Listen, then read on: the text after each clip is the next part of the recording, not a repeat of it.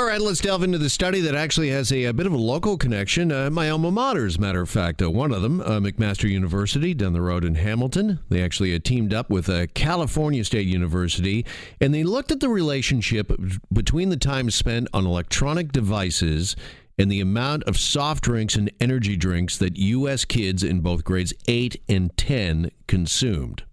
Now, they found that the more time that teens spent using an electronic device, the more likely they were to exceed the World Health Organization's recommended sugar intake, and they were also more likely to exceed the recommended intake of caffeine. As a matter of fact, each hour of watching TV, they say, is associated with an additional 7 grams of sugar intake from soda or energy drinks. And for more on this, we're joined now by our wellness expert. Here's Laura DeSanctis. You can follow her on Instagram at Go With Your Gut, and she joins us now here on Global News Radio 640 Toronto. Laura, good afternoon. Good afternoon. Happy to be here. Happy to have you as always. First off, before we kind of delve into the stats a bit, could you tell us what does that amount of sugar and caffeine, what does it do, I guess, to anybody, but particularly to those in grade 8 and 10 teenagers? Well, we know that sugar is highly addictive, and I think that's like a prime age between the ages of probably 11 to 14, 15, especially when our hormones are changing. For teenagers, we find that their diets aren't really the healthiest. There's a lot of fattening food, so a lot of high fat, high sugar content. And what it does for a lot of teenagers is, and a lot of people will say that, oh, they're just sleeping in all the time. But if you look at all the sugar that they're consuming, sugar actually makes us tired. It does lead to obesity, causes a lot of inflammation, poor sleep hygiene. It does impact their performance. And because of that, you'll see that with excess sugar, then a lot of teens are going to be dependent on excess caffeine. So I find that the two go hand in hand. And it's not necessarily just teens. I think it's for adults as well. Mm-hmm. That's interesting that you say that it ends up with sleeping in and more sleep, because with sugar you would think there's more hyperactivity. But is it true that sugar kind of gives you that burst of energy and then sort of lets you down? That crash. Exactly. You have that high burst of energy and then that crash where you feel tired, groggy, sleepy, you may have brain fog, hard to concentrate. So these are all symptoms that you experience when we have something, especially when it comes to processed sugar. All right. And why do you think it is it's so tied to being on your electronic device or watching TV? Again, they say each hour of watching TV is associated with 7 grams of sugar intake from either soda or energy drinks. Why do these two things kind of go hand in hand, do you think? I think because we're mindlessly consuming content on our phones, on our screens, and we're not being mindful of what it is that we're drinking or how much that we're drinking. And the same thing comes with, there's this term called mindfulness and mindful eating and mindful drinking. And a lot of people are not cognizant of that when they are on their screens, especially even adults, like when they're at work on their screens all day long. Sometimes you may feel, I even notice this when I'm actually in the movie theater, when you see children or even adults consuming popcorn, pop, lots of, really big bags of popcorn, and that's done before the even movie starts. So I think a lot of the time is that we're just not paying attention, we're not slowing down, and we're not connecting. That's a big part of it. You know, that's an interesting connection you just made there, the mindlessness that we all seemingly have. Because how many times have you been on Facebook or scrolling through Instagram, and then 20 minutes goes by, and you're like, what was that worth? Why did I do that? And if you kind of get in that habit, maybe it translates to other facets of your life, including your diet. Of course. Yeah, of course it does. I think sometimes, it's an escape where people are on the screens, they're on social media, they're watching TV as an escape mechanism. And it's also closely related to food and beverages as well, because in the moment it makes us feel good.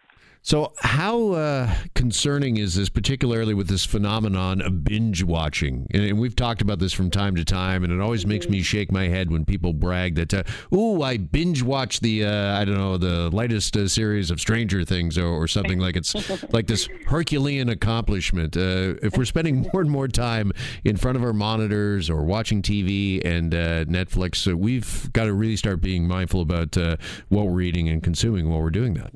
Exactly. I think it's all tied together. Mindless consumption of the content, mindless consumption of the food, and then what kind of energy output are we going to have by watching, Netflix series for 6 hours, binge watching that, or having pizza and then popcorn.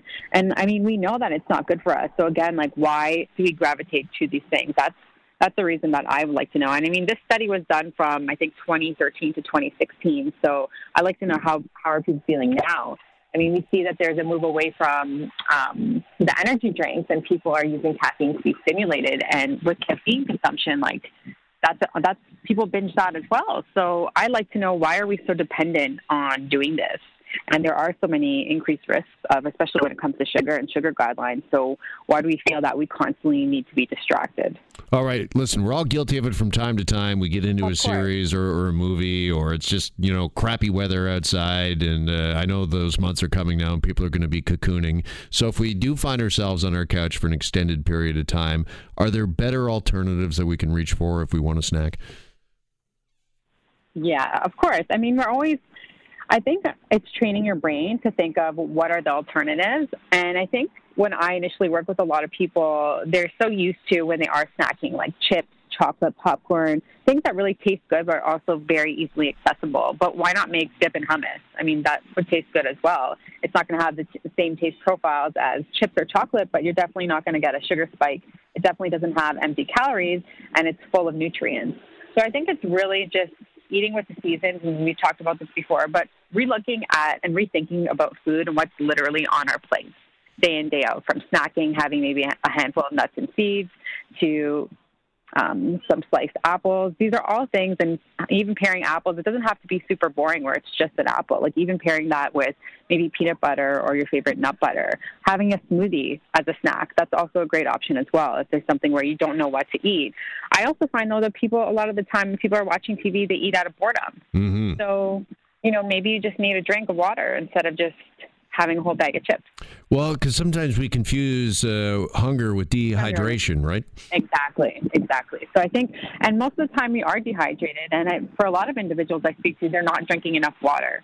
So, and just water, straight, plain old water, not pop or juice, just water. So I think when we look at our calorie consumption, when we look at why we're feeling so tired and sluggish, a lot of the time it has to do with the beverages, too, that we're consuming. And half the caloric intake we're getting could be just from these sugary drinks. Yeah, great point. Just finally, you mentioned chips and hummus instead of potato chips. That satisfies the savory side. What about for those that like the sweet and are going for chocolate? What's a good alternative for them? I mean, everything in moderation and balance, but even raw chocolate, dark cacao, organic chocolate is a great option that you can have, or making like avocado, raw cacao, and making that into like almost a pudding. There's so many different options available, even having fruit. If you want something super sweet, even use honey as a sweetener instead of traditional sugar or white sugar. So what do you think about grapes, by the way? Jackie mentioned that to me earlier. That's her go-to on the couch. Her go-to? Are they frozen or are they just regular straight old grapes? Either way, I think they're great. That's what I said to her. I can't believe you got that, Jeff. Oh, boy. I said, are you freezing the grapes? Because that way they last a little longer, right? You got to chew through the frozen grape. I think they're great options. I mean, for me, I prefer people go for fruit, even if it's not in season, as opposed to eating a bag of chips a night and mindlessly consuming content that they're watching and then the food that they're putting in their bodies. Those are the biggest factors. Is that what we're eating is just as important as how we're eating. All right. Great stuff as always. Laura, thanks for the time. Have a great rest of the afternoon. Thank you. You too. Thanks for having me. There goes Laura DeSanctis. You can follow her on Insta at Go With Your Gut.